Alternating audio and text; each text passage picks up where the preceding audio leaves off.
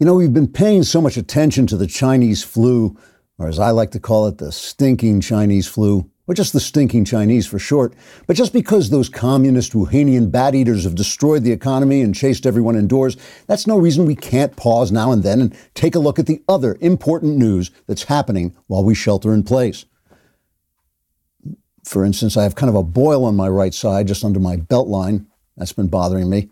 And there's a spider in the top right corner of my living room who's been spinning this elaborate web all day.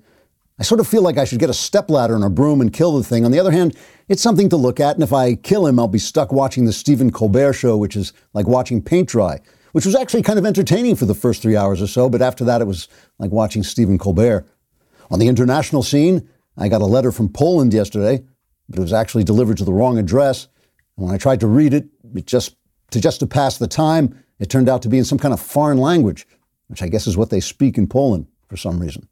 In financial news, I can't find the $4 in quarters I've been carrying around ever since I was forced to pay the parking garage machine in cash and got all those quarters for change.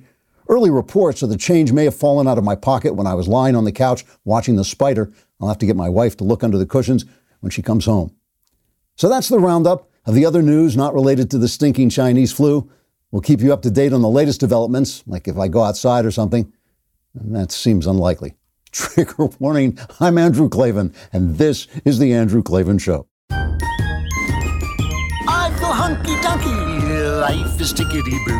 Birds are winging, also singing hunky-dunky-doo. Ship-shaped, tipsy-topsy, the world is zippity-zing. It's a wonderful day, hurrah, hooray! It makes me want to sing. Oh, hurrah, hooray! Oh, hooray, hurrah! So we all know the left would like to see the coronavirus destroy President Trump, and we know that they'd like to use the crisis to blow up the size and power of government so all of us icky, ordinary people don't keep running around with all that freedom they hate so much. There are a couple of things that I'd like to see come out of this crisis, things that I already knew were bad, but that look much worse to me now. For instance, I hope this will bring about the complete and final destruction of the idea of open borders and unrestricted immigration. Canada is closing its borders, Germany too. They should keep them closed. And we should do the same. Trump was right about this, and I took it less seriously than I should have. If a nation doesn't have control of its borders, it's not a nation. But more than that, communities are fragile things. They're formed over slow time. I'm proud to live in a country where people of different races can all become Americans together. That's great. But it's complete insanity to think you could just throw huge shovels full of new people in and make them Americans instantaneously. Controlled immigration that slowly brings in people the country needs and allows time for the difficult business of assimilation is the only way our great experiment in multi-ethnic community can work. The left may say that's bigoted or intolerant, but my feeling about that is screw them. How much more bigoted and intolerant would it be to recklessly destroy the delicate ecosystem that has allowed us to become the multiracial nation we, and we alone, are? So that's one thing that's been exposed by this disease. And another thing that couldn't possibly be worse than I thought it was, but almost is the news business. It has got to be reformed. It's disgustingly corrupt.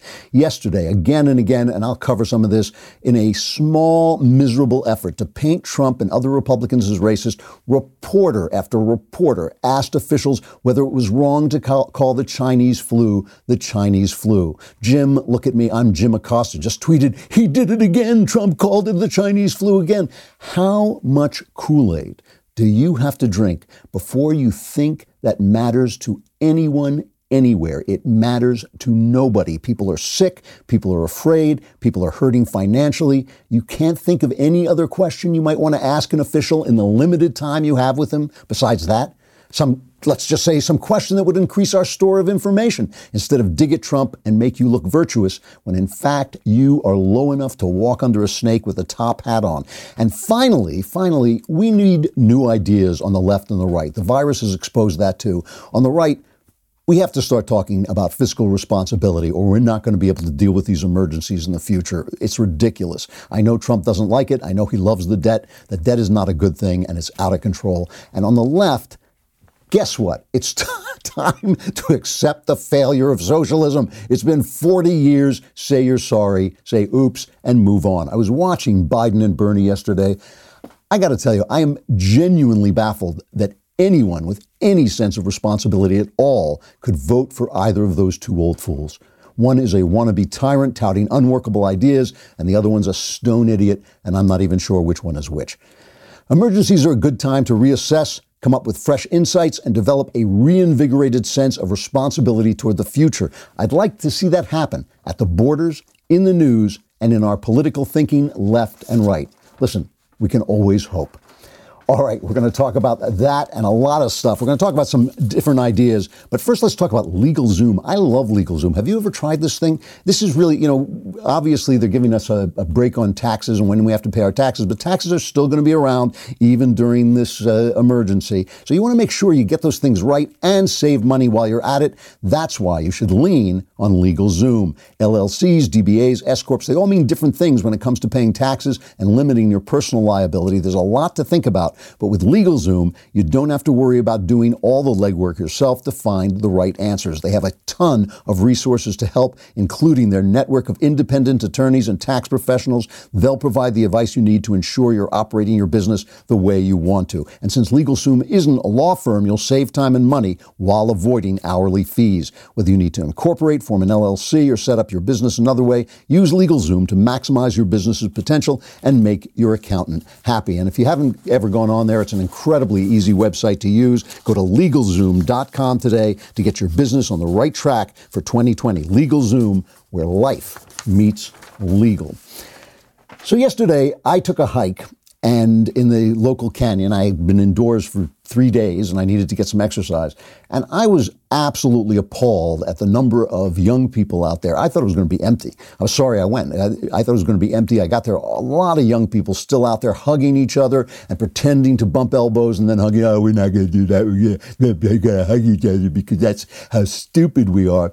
There was a report from the CDC yesterday that found that, as in other countries, the oldest patients had the greatest likelihood of dying from this thing. But of the 508 patients known to have been hospitalized, 38% were notably younger, between 20 and 54. This is affecting everybody, obviously, and I keep trying to tell you, it's part of the social contract. You don't want to kill somebody else's grandmother because you don't want somebody else to kill your grandmother. So here is spring break. They're crowding the beaches in Miami. Here's some interviews with some of these people. It's cut 5. Corona, I get corona. At the end of the day, I'm not going to let it stop me from partying. We've been waiting for Miami spring break for a while. About 2 months we've had this trip planned. 2-3 months. So we're just out here having a good time. Whatever happens, happens. It's really messing up with my spring break. What is there to do here other than go to the bars or the beach, and they're closing all of it? It's really messing up. I think they're blowing it way out of proportion. I think it's doing way too much. Doing us bad. We need a refund. This virus ain't that serious. It's serious. It's more serious things out there like hunger and poverty, and we need to address that. Yeah, we planned this a long time ago, and it was kind of up in the air if we still go, but we're here. I just turned 21 this year, so I'm here to party, so it's kind of disappointing, but we're just making the most of it. We met these other people in our little Airbnb spot, so we're just hanging out with them and trying to get drunk before everything closes. It sucks, but we're gonna make the best of it. We're enjoying ourselves. So I gotta say, what I especially love are the guys going, yeah, we got a bad party because this is much, they're taking this too seriously. Because of their medical training, obviously. It's because of their schooling and their education. And these are the same guys. These are the guys who are going, yeah, Bernie, communism sounds good. What a good thing that is. These are the same guys. Guys, you have to use some common sense. You remember, the whole point is keeping me alive. We've got to save the Klavan because other people can die. The economy can crash. You lose me, there is no getting me back again. It's got to be the first thing on your mind. All right. Listen, let's talk about some of the things that this is revealing. And I'm going to start with the press. I know the press is a hobby horse of mine, but I think the press, the fact that it is one-sided and the fact that the entertainment business is one-sided and the fact that all the comedians are on one side, I think that stokes division. It stokes cruelty. It dehumanizes the other side. It makes people think there is no other side. That's what it's intended to do. It's intended to make you feel that nobody else and none of the cool kids has another opinion. opinion. You know, that's the whole idea. Now, there are things about that the administration has done wrong, and especially the CDC seems to have really screwed up when it comes to getting tests out quickly. And the tests are important, right? The tests are important because we can't go on like this. Obviously, these kids are so dumb, they're not going to stay indoors. But after a while, what did they say, 14 or 15 days? I think it's been 7 or 8 days. After a while, people are going to want to get back to work. They have to get back to work. You can't just shut down the entire country. That's not going to work. People won't do it. People will make their own decisions. So you've got to be able to have tests. You've got to be able to know who is sick in order to get them isolated and, of course, keep them away from me, because the main thing we're all trying to, this is what we're all concentrating on, is saving the Klavan. We want to keep me alive. So, you know, the tests are important. And, you know, it's fine to say the government didn't get them out fast enough and all this stuff. But this stuff about finding any little way to get at Donald Trump, I mean, it is the act. You know, the people, Jim Acosta, look at me, I'm Jim Acosta, is no better than those kids. That is the kind of stupid, childish, selfish, unchanging idiocy that I could only expect from a mainstream media reporter. And this thing again and again, I think 4 reporters asked Trump about, you're calling it the Chinese virus. One of them came up to Senator John Cornyn of Texas, and Cornyn really gave it to him. This is cut 7. Are you on board with the president calling this the China virus, Chinese virus? Does it seem like that's helpful right now to call it that? That's where it came from. But is it helpful? It alienates people. It sort of sends like tones like there's someone to blame, that there is a group of people to blame. Well, I think China is to blame because the culture where people eat bats and snakes and dogs and things like that, these viruses are transmitted from the animal to the people, and that's why China has been the source of a lot of these viruses like SARS, like MERS, the swine flu, and now the coronavirus. So I think they have a fundamental problem. So he's talking about eating bats and all this. Richard Engel on MSNBC, he's defending the Chinese. And I'm telling you, some of these guys, I don't know if they have financial links to China. I don't know if it's just some kind of kooky left-wing multiculturalism that's making him do this stuff. He's actually defending, this is NBC News' chief foreign correspondent, okay, Richard Engel. He's been around for a long time. Listen to what he says. There was lots and lots of scapegoating against an ethnic group or a religious group whenever there were pandemics that affected the society and frightened a lot of people.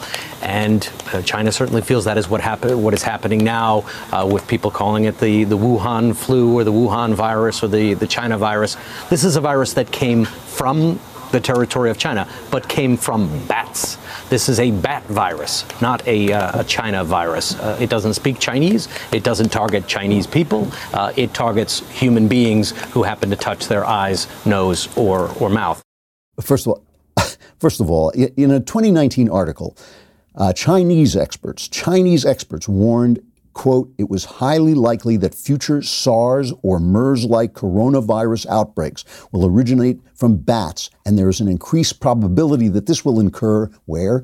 In China. These are Chinese experts, right? In a 2007 journal article, infectious disease specialists published a study arguing that, quote, the presence of a large reservoir of SARS-CoV-like viruses in horseshoe bats together with the culture of eating exotic mammals in southern China is a time bomb. The possibility of the reemergence of SARS and other novel viruses from animals or laboratories, and therefore the need for preparedness, should not be ignored. Stop eating bats. They're mammals. They're too much like us. It's easy to spread. Stop eating the bats. And they hang out in places, obviously, where they get sick. That was quoted in an article by Shadi Hamid, who I read his book. He's a good writer. He's not a conservative. He's just a kind of middle-of-the-road guy at the Brookings Institution, which is a left-leaning but not far-left organization. He's writing at The Atlantic. And he says, the evidence of China's deliberate cover-up of the coronavirus outbreak in Wuhan is a matter of public record. In suppressing information about the virus, doing little to contain it, and allowing it to spread unchecked in the crucial early days and weeks, the regime imperiled not only its own country and its own citizens, but also the more than 100 nations now facing their own potentially devastating outbreaks. More perniciously, this is still Shadi Hamid, read. More perniciously, the Chinese government censored and detained those brave doctors and whistleblowers who attempted to sound the alarm and warn their fellow citizens when they understood the gravity of what was to come. China has a history of mishandling outbreaks, including SARS in 2002 and 2003, but Chinese leaders' negligence in December and January, for well over a month after the first outbreak in Wuhan, far surpasses those bungled responses. The end of last year was the time for authorities to act, and as Nicholas Kristof of the New York Times has noted, act decisively they did, not against the virus, but against whistleblowers who were trying to call attention to the public health threat. Those American critics who raise the racism canard are themselves inadvertently collapsing the distinctions between an authoritarian regime and those who live under it. That's the point, right? Too many also seem comfortable drawing moral equivalences between the Chinese regime and Donald Trump. This attitude is hard to take seriously. Trump didn't block the media from reporting on the coronavirus. He did not disappear his critics. The nature of a regime matters, and this is why I, for one, am glad to live in a democracy, however flawed, in this time of unprecedented crisis. That is in the Atlantic. No right-wing outlet. Shadi Hamid from the Brookings Institute. No right-wing think tank. And look, again, you can criticize Trump for saying things, for saying, oh, it'll all disappear, though it will all disappear. It was not the right tone, obviously. He always talks too fast. But ultimately, the people who deal with the Trump administration and with the federal government find they are doing a good job. And this includes Gavin Newsom in California, who is so left he's left the planet, and Andrew Cuomo, who is obviously no friend of Donald Trump. He said, I think this was yesterday, he said, despite his complaints, he's been finding the Trump administration very responsive. We can't build new hospitals in 45 days. The federal government can be extremely helpful here, and we need the federal government's help. I had a conversation with the president yesterday. It was an open and honest conversation. We've always had a very good dialogue. Even when we don't agree, we've always had a very good dialogue. But the president and I agreed yesterday, look, we're fighting the same war, and this is a war, and we're in the same trench. And I have your back, you have my back, and we're going to do everything we can for the people of the state of New York. And the president agreed to that, and I agreed to that, and his actions demonstrate that he is doing that. So, and that's what's really happening. Here's the tone of the press. It's cut 10, I think.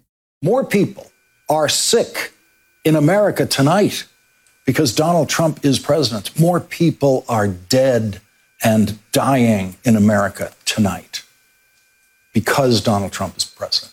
This crisis seems to have been designed to bring out the worst of Trump. Do you think it's cost people their lives? When he's saying don't test people because then the number of cases will go up, I mean, that's Chernobyl level gaslighting. I mean, when coronavirus broke out in China, people said, this is China's Chernobyl. Actually, it's Donald Trump's Chernobyl. You've called this his Chernobyl. What the Iran hostage crisis was the final year of Carter's presidency. This may be Donald Trump's Katrina. Looks like a Hurricane Katrina moment. What happened to Katrina? That's where we are now. An event like this, just like with Katrina, I mean, you think back to Katrina, it does harken back to Katrina.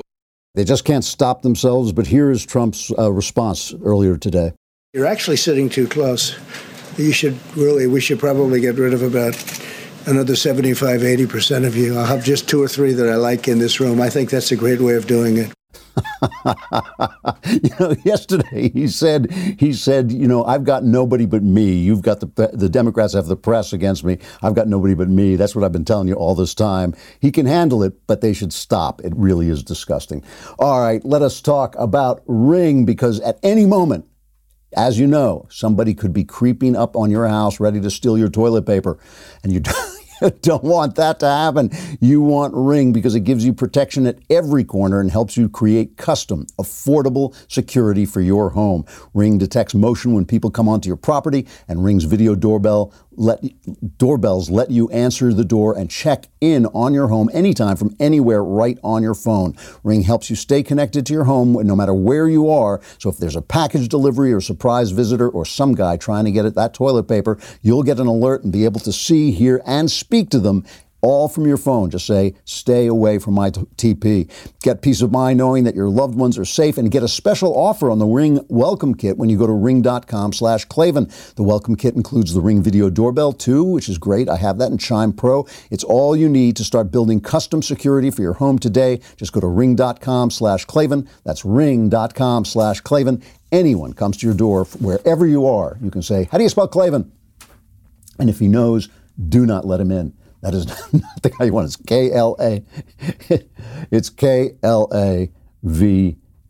All right. So I want to keep talking a little bit about China. You know, I obviously make all these jokes about the Kung Flu and the Flu Manchu and the Yellow Peril and all this stuff. I don't do race. I mean, this is one of the things. I think that when you think about people in terms of race, I've never heard anybody say an intelligent thing about it that wasn't scientific. I'm not saying there are no scientific genetic differences between races. I'm just saying I've never heard anybody make a moral point that involved race, except don't do it, that was worth anything, a moral point about human beings and race. That's why I make the jokes. I make the jokes because I know the press doesn't care. I know they couldn't care less. It is just a way of getting their crappy policies, their failed policies, past people by claiming, oh, if you don't like this, it's racism. If you think there's too much government spending, it's racism. If you think people should not be taught gender study garbage in elementary school, it must be sexism. It's all about calling people names so they will shut up and not protest against your taking power. However, one of the reasons I believe so strongly in the borders, one of the reasons I've come to believe in borders, is because uninhibited migration creates racism. Unbridled migration makes people intolerant. In the same way that just before the Nazis came in, there was a huge influx of Russian Jews into Germany, Jews that were not of the class of the German Jews, and even the German Jews didn't like them. It's bad when such an influx comes in that it causes people to become intolerant. Do you think there's more tolerance or less tolerance toward Muslim people in Britain now than there was before Angela Merkel let them flood in? In the old days, you had the kind of Lawrence of Arabia Orientalism mentality in Britain, where they actually really exalted and held up Muslim people. I'll bet a lot of that has gone now with all of this violence and all of the rape and all of the silence that has had to be imposed on the British people because of that unbridled immigration. It is not about race. None of this is about race. It is about the kinds of ideas that you come from and the kinds of ideas that run your government. And that's the thing that they're trying to silence. They're trying to silence the fact that our government, our way of life is a good way of life. If there are other ways of life that are good, great. But this is the way of life that really has made us the richest, most powerful, freest, and most tolerant nation on the face of the earth, and this is the way of life that they hate. And there's just no doubting that they hate it. There is no doubting that when the New York Times puts out their 1619 project, it is at the heart, they are striking at the very heart of America. They are saying America is racist in and of itself, is racist per se. That's what they're telling you. And that's why when I say they are out to destroy this way of life by basically saying, hey, you have no right to say your way of life is better than anyone else's. Our way of life is better than almost everyone else's. And that's what we're complaining about. We're not complaining, obviously, about the Chinese people. Obviously, we're not complaining about Chinese Americans. No one is going out on the street, I hope, looking to hurt Chinese Americans or Chinese people in general. It's the regime, it's the ideas, it's the fact that it's a communist country. Walter Russell Mead, this guy I like so much in the Wall Street Journal, he has a weekly column, but today he wrote an extra column today, kind of bemoaning the fact that China and America are not getting along, that China and America are at loggerheads. And the fact that we're at loggerheads hurts the economy, it hurts the world peace. It's obviously we're two big countries, the two biggest economies in the world. We shouldn't be at loggerheads. And Walter Russell Mead, again, no right-winger, no left-winger, just a great observer of the international scene, and he's traveled throughout China. And here's what he says. He says, China's rich culture, the brilliance of its thinkers, and the eager curiosity of its students are among the greatest treasures of the human race. Nothing could improve the world more than a strong U.S.-China partnership. Nothing is more dangerous for both countries and the world at large than a long and bitter rivalry. Like most Americans, I welcome the reforms of Deng Xiaoping and the prosperity they brought China. I hope that China's economic development would open a path to peaceful and gradual political reform. That's what we all hope for, right? That was something I was talking about, that if they have a free market, they're going to want free people. But as he goes on to say, hope is not always enough. A relationship's collapse is rarely the fault of only one partner, and Washington could have managed its China portfolio better over the past decade. But the heart of the problem is the Chinese Communist Party's refusal to grow with the times and accept a wider, more humane, and in the end, more sustainable vision of its relationship to Chinese society. Note the two things he's talking about, the Chinese Communist Party and its relationship to the Chinese people. The party's compulsion to enforce a backward-looking conformity on a vibrant, educated population pushes it down a path of increasing repression and centralization of power, undermining Beijing's governance at home and frustrating its drive for respect and acceptance abroad. In a system, and this is what caused this problem. This is, they're saying 95% of this virus spread could have been stopped if the Chinese government had just been a little bit more forthcoming. This is how he ends. He says, in a system where the party's wisdom and omnicompetence must always be acknowledged, a culture of sterility and conformism inevitably degrades decision-making. And as the world saw in Wuhan, it leads to grave errors. The culture of denial grows denser, as does the party's fear of independent voices and accurate information. Such a state, however imposing and powerful it appears, is a prisoner of its fears. A stronger, more confident government would fear criticism from foreign journalists, a stronger, more confident government wouldn't fear criticism from foreign journalists or foreign intellectuals. China's communists are very afraid. While Bernie Sanders is pushing communism on this country, and, there's no point in talking about Democrat socialism. First of all, this magic word democratic doesn't change socialism, right? It remains socialism. If you vote in slavery, you're still a slave. So that doesn't matter at all. But he's still pushing this communism while all the world sees it failing every single place. When does that stop? And this is when I say we need new ideas. This is some of the stuff we need. I want to show you, this is why it's ridiculous. Marsha McCallum had Simone Sanders, a Bernie Sanders spokesperson on, and she's pushing this stupid idea too because they've got nothing, because Trump is doing a good job, as Andrew Cuomo said. He's doing a good job, so they got nothing but this nonsense. And here is Marsha McCallum just stopped her dead in her tracks as she was complaining about what Trump had said. Instead of pointing fingers, instead of talking about poll numbers, let's be serious. Let's just talk about what we can get done Here. The MERS virus. MERS virus is MERS. Do you know? Wait a minute. Do you know why it's called MERS? Why is it called MERS? That virus. You tell me, Martha. You brought it up. Because it's called the Middle Eastern Respiratory Syndrome, because that's where it originated. So this idea, this sort of rabbit hole of getting into this whole issue of racism, I just think is so counterproductive to what we're trying to do here. And I just talked to this amazing scholar on China moments ago who said absolutely China at the leadership level has tried to obfuscate and be everything but transparent since the very beginning. They lied and lied and lied about this situation. So why is it not okay to recognize where it originated? This is not about if China has been forthright and forthcoming. The reality is, yes, it is. That's exactly what it's about. Everything is about ideas.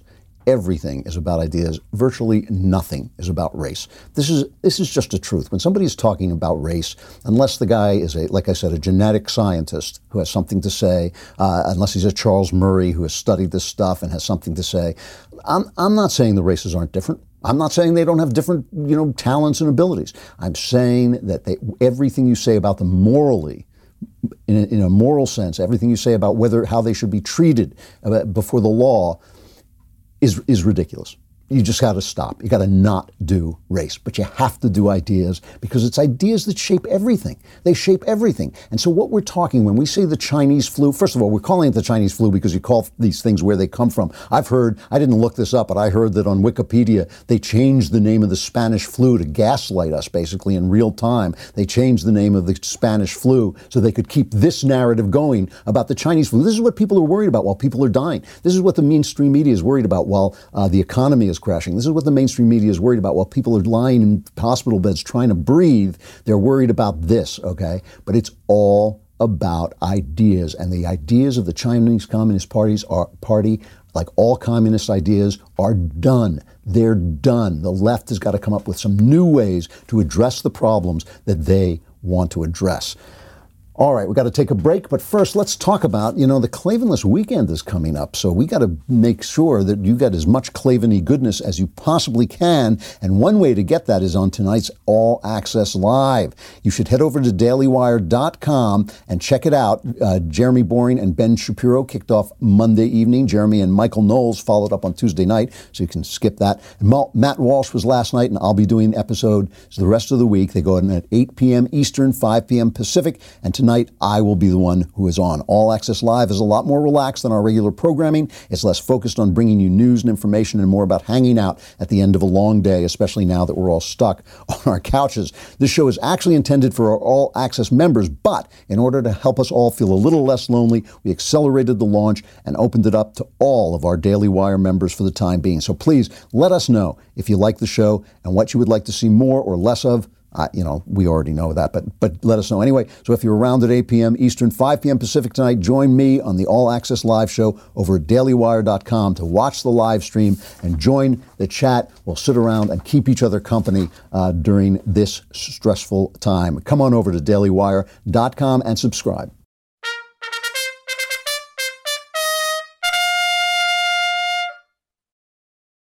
All right, talking about new ideas and things that have to change and things that have been revealed.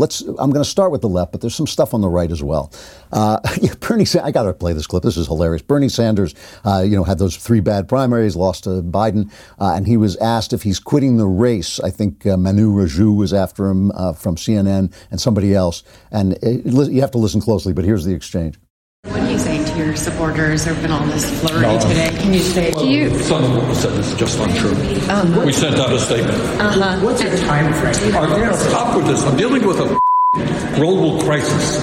We're dealing with it, and you're asking me these questions, right? You're running for president, so... Well, right now I'm running... Right now I'm trying to do my best to make sure that we don't have an economic meltdown and that people don't die. Is that enough for you to keep me busy for today?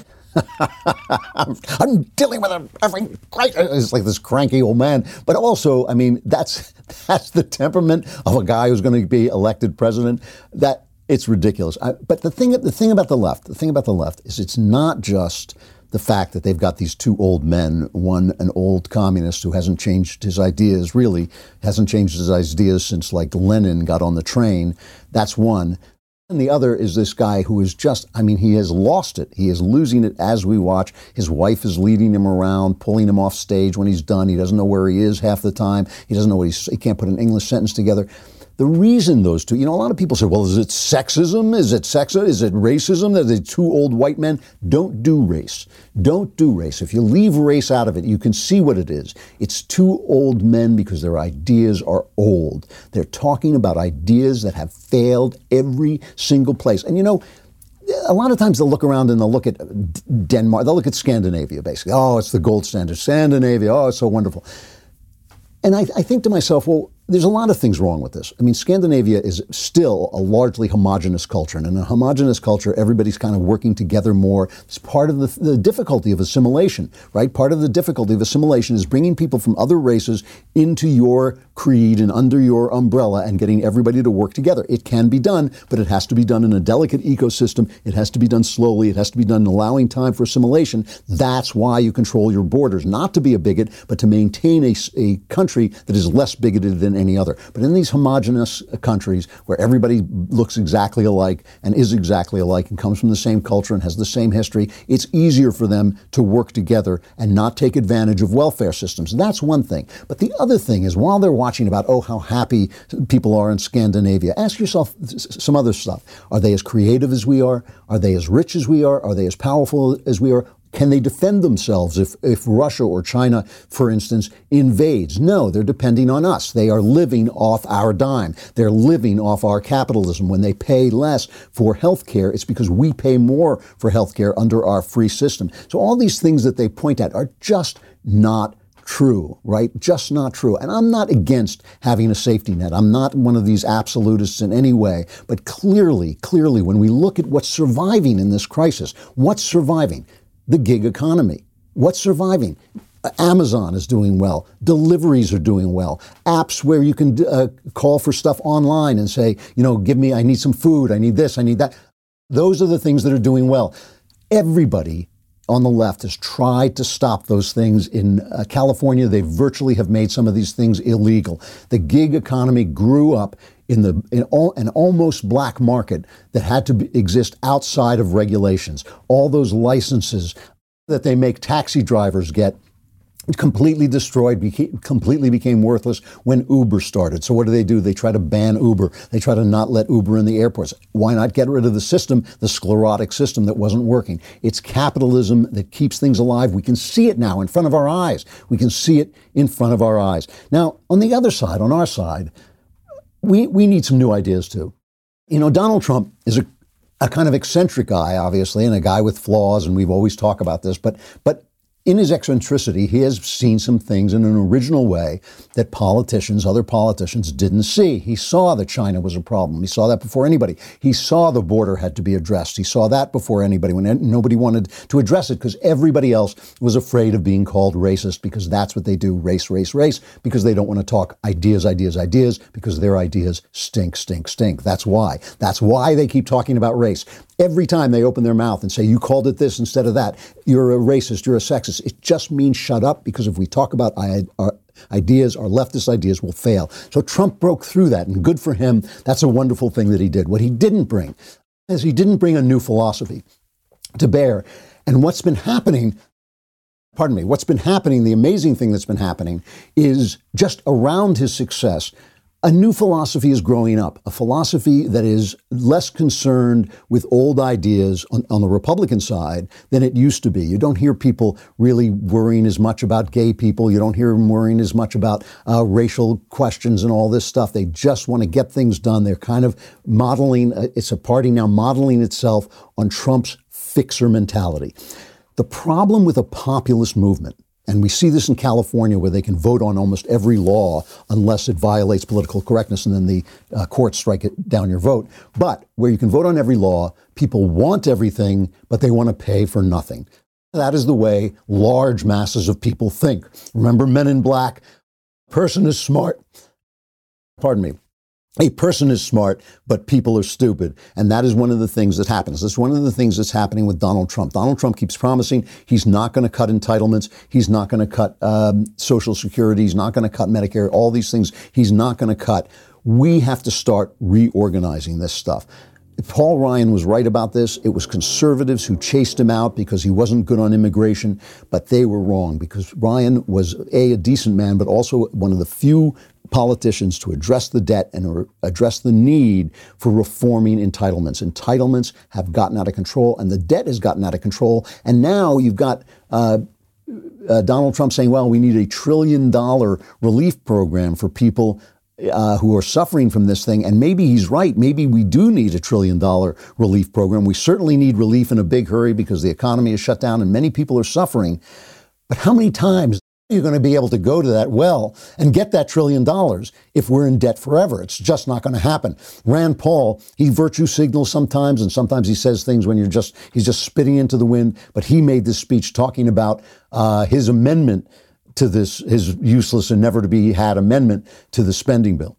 I rise in support of my amendment to pay for this economic stimulus package by removing less important spending from elsewhere in the budget. I would ask every American, If you were faced with a personal crisis and how to spend extra money, and you had to spend extra money on food and medicine, money that you had to borrow from a relative, wouldn't you prioritize your resources and immediately stop loaning money to friends overseas for their children to go to, for example, space camp? Wouldn't you stop funding clown colleges in Argentina? If you had a true emergency like this pandemic, wouldn't you stop building roads and gas stations in Pakistan? If you had a true emergency like this corona pandemic, wouldn't you immediately stop spending money studying why drunk people fall down more than sober people? I ask my colleagues to stop wasting money in this time of crisis. Stop being a rubber stamp for wasteful spending. Yeah, well, that's not going to happen now. And there's no, they keep saying there's no political appetite for it. But that's what leadership is about. We need leaders like Paul Ryan who are going to step on this third rail of politics. Christopher Caldwell has a spectacular piece in the Claremont Review of Books, this issue, which I think is already online, talking about really giving it to Ronald Reagan and talking about the fact that Reagan deepened the debt in this country in order to pay the money for Lyndon Johnson's Great Society while stimulating the economy. So in other words, cutting taxes was the right thing to do, and the economy was so bad then. It was so bad. I can remember it. There were gas lines, there was inflation, there was stagnation, there was everything going wrong. Reagan had to act. He did act. He cut taxes. He made a revolution, an economic revolution. But he didn't reform entitlements. He himself said this was a failure to cut the size of government. And because of that, we started on this road of debt where everything is great until everything is not great. And that's the thing. The debt, it's just like if you borrowed it. For a while, you'd be flush. You'd be living high off the hog. Everything would be great. But eventually the bill comes due. And we have got to start talking about this on the right again. I know a lot of people love Trump, and I know Trump has been doing a really good job in a lot of ways. But this is something that somebody's got to get to him about, especially if he wins re-election, which God, let's hope he does. All right, a final reflection. I have to talk about this. I got to play a couple of things.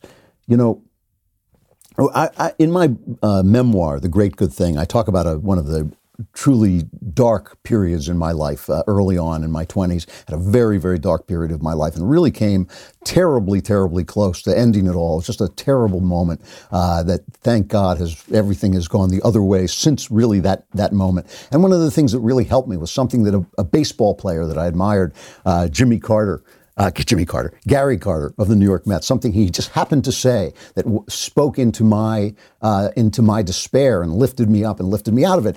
And that was a perfect example. I wrote a piece about it also in the Wall Street Journal about how that was a perfect example of the use of celebrity, because celebrities, whether they like it or not, are role models. So I played at the beginning of this, I played some kids talking about how they were going to party no matter what. Here's Cardi B, okay, who is a role model to people, right? Here's this rap singer Cardi B talking about social distancing.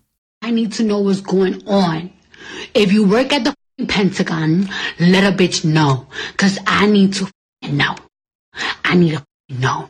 I don't know if you could tell, but I'm losing my mind. I want to get dressed up. I want to put a lace front on. I want to put my expensive outfits, and I want to go out. So that is the role model that we have. And here are celebrities getting together to do the one thing that we needed. We really needed one thing. We needed to hear celebrities without makeup on singing Imagine. Imagine there's no heaven. It's easy if you try. No hell below us. Above us only sky. Imagine all the people living for today. Yeah. We're with the pet hospital down the street, and I understand you have a dying animal on the premises. That's just what we need. Celebrities singing an atheist socialist song just when we need capitalism and God. These are the worst role models who have ever lived. we're doomed. But we're doomed anyway because the Klavanless weekend has come. Not if you get all access today. I'll also be answering Ask Me Anything questions for subscribers in just a few minutes, around 11 o'clock Pacific. But after that, the rest of you will be plunged into darkness where there will be great wailing and gnashing of teeth. Survivors, if there are any, gather here on Monday. I'm Andrew Klavan. This is The Andrew Klavan Show.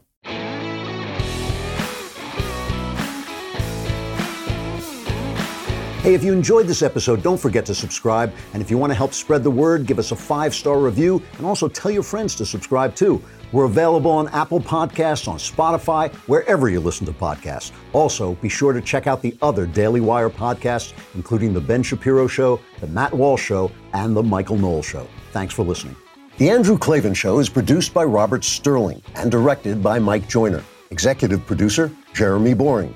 Technical producer, Austin Stevens. And our supervising producer is Mathis Glover. Assistant director, Pavel Wydowski. Edited by Adam Sayevitz. Audio mixed by Robin Fenderson. Hair and makeup is by Jesua Alvera. Animations are by Cynthia Angulo. Production assistants, McKenna Waters and Ryan Love. The Andrew Klavan Show is a Daily Wire production. Copyright Daily Wire 2020. If you prefer facts over feelings, aren't offended by the brutal truth, and you can still laugh at the insanity filling our national news cycle, well, tune in to The Ben Shapiro Show. We'll get a whole lot of that and much more. See you there.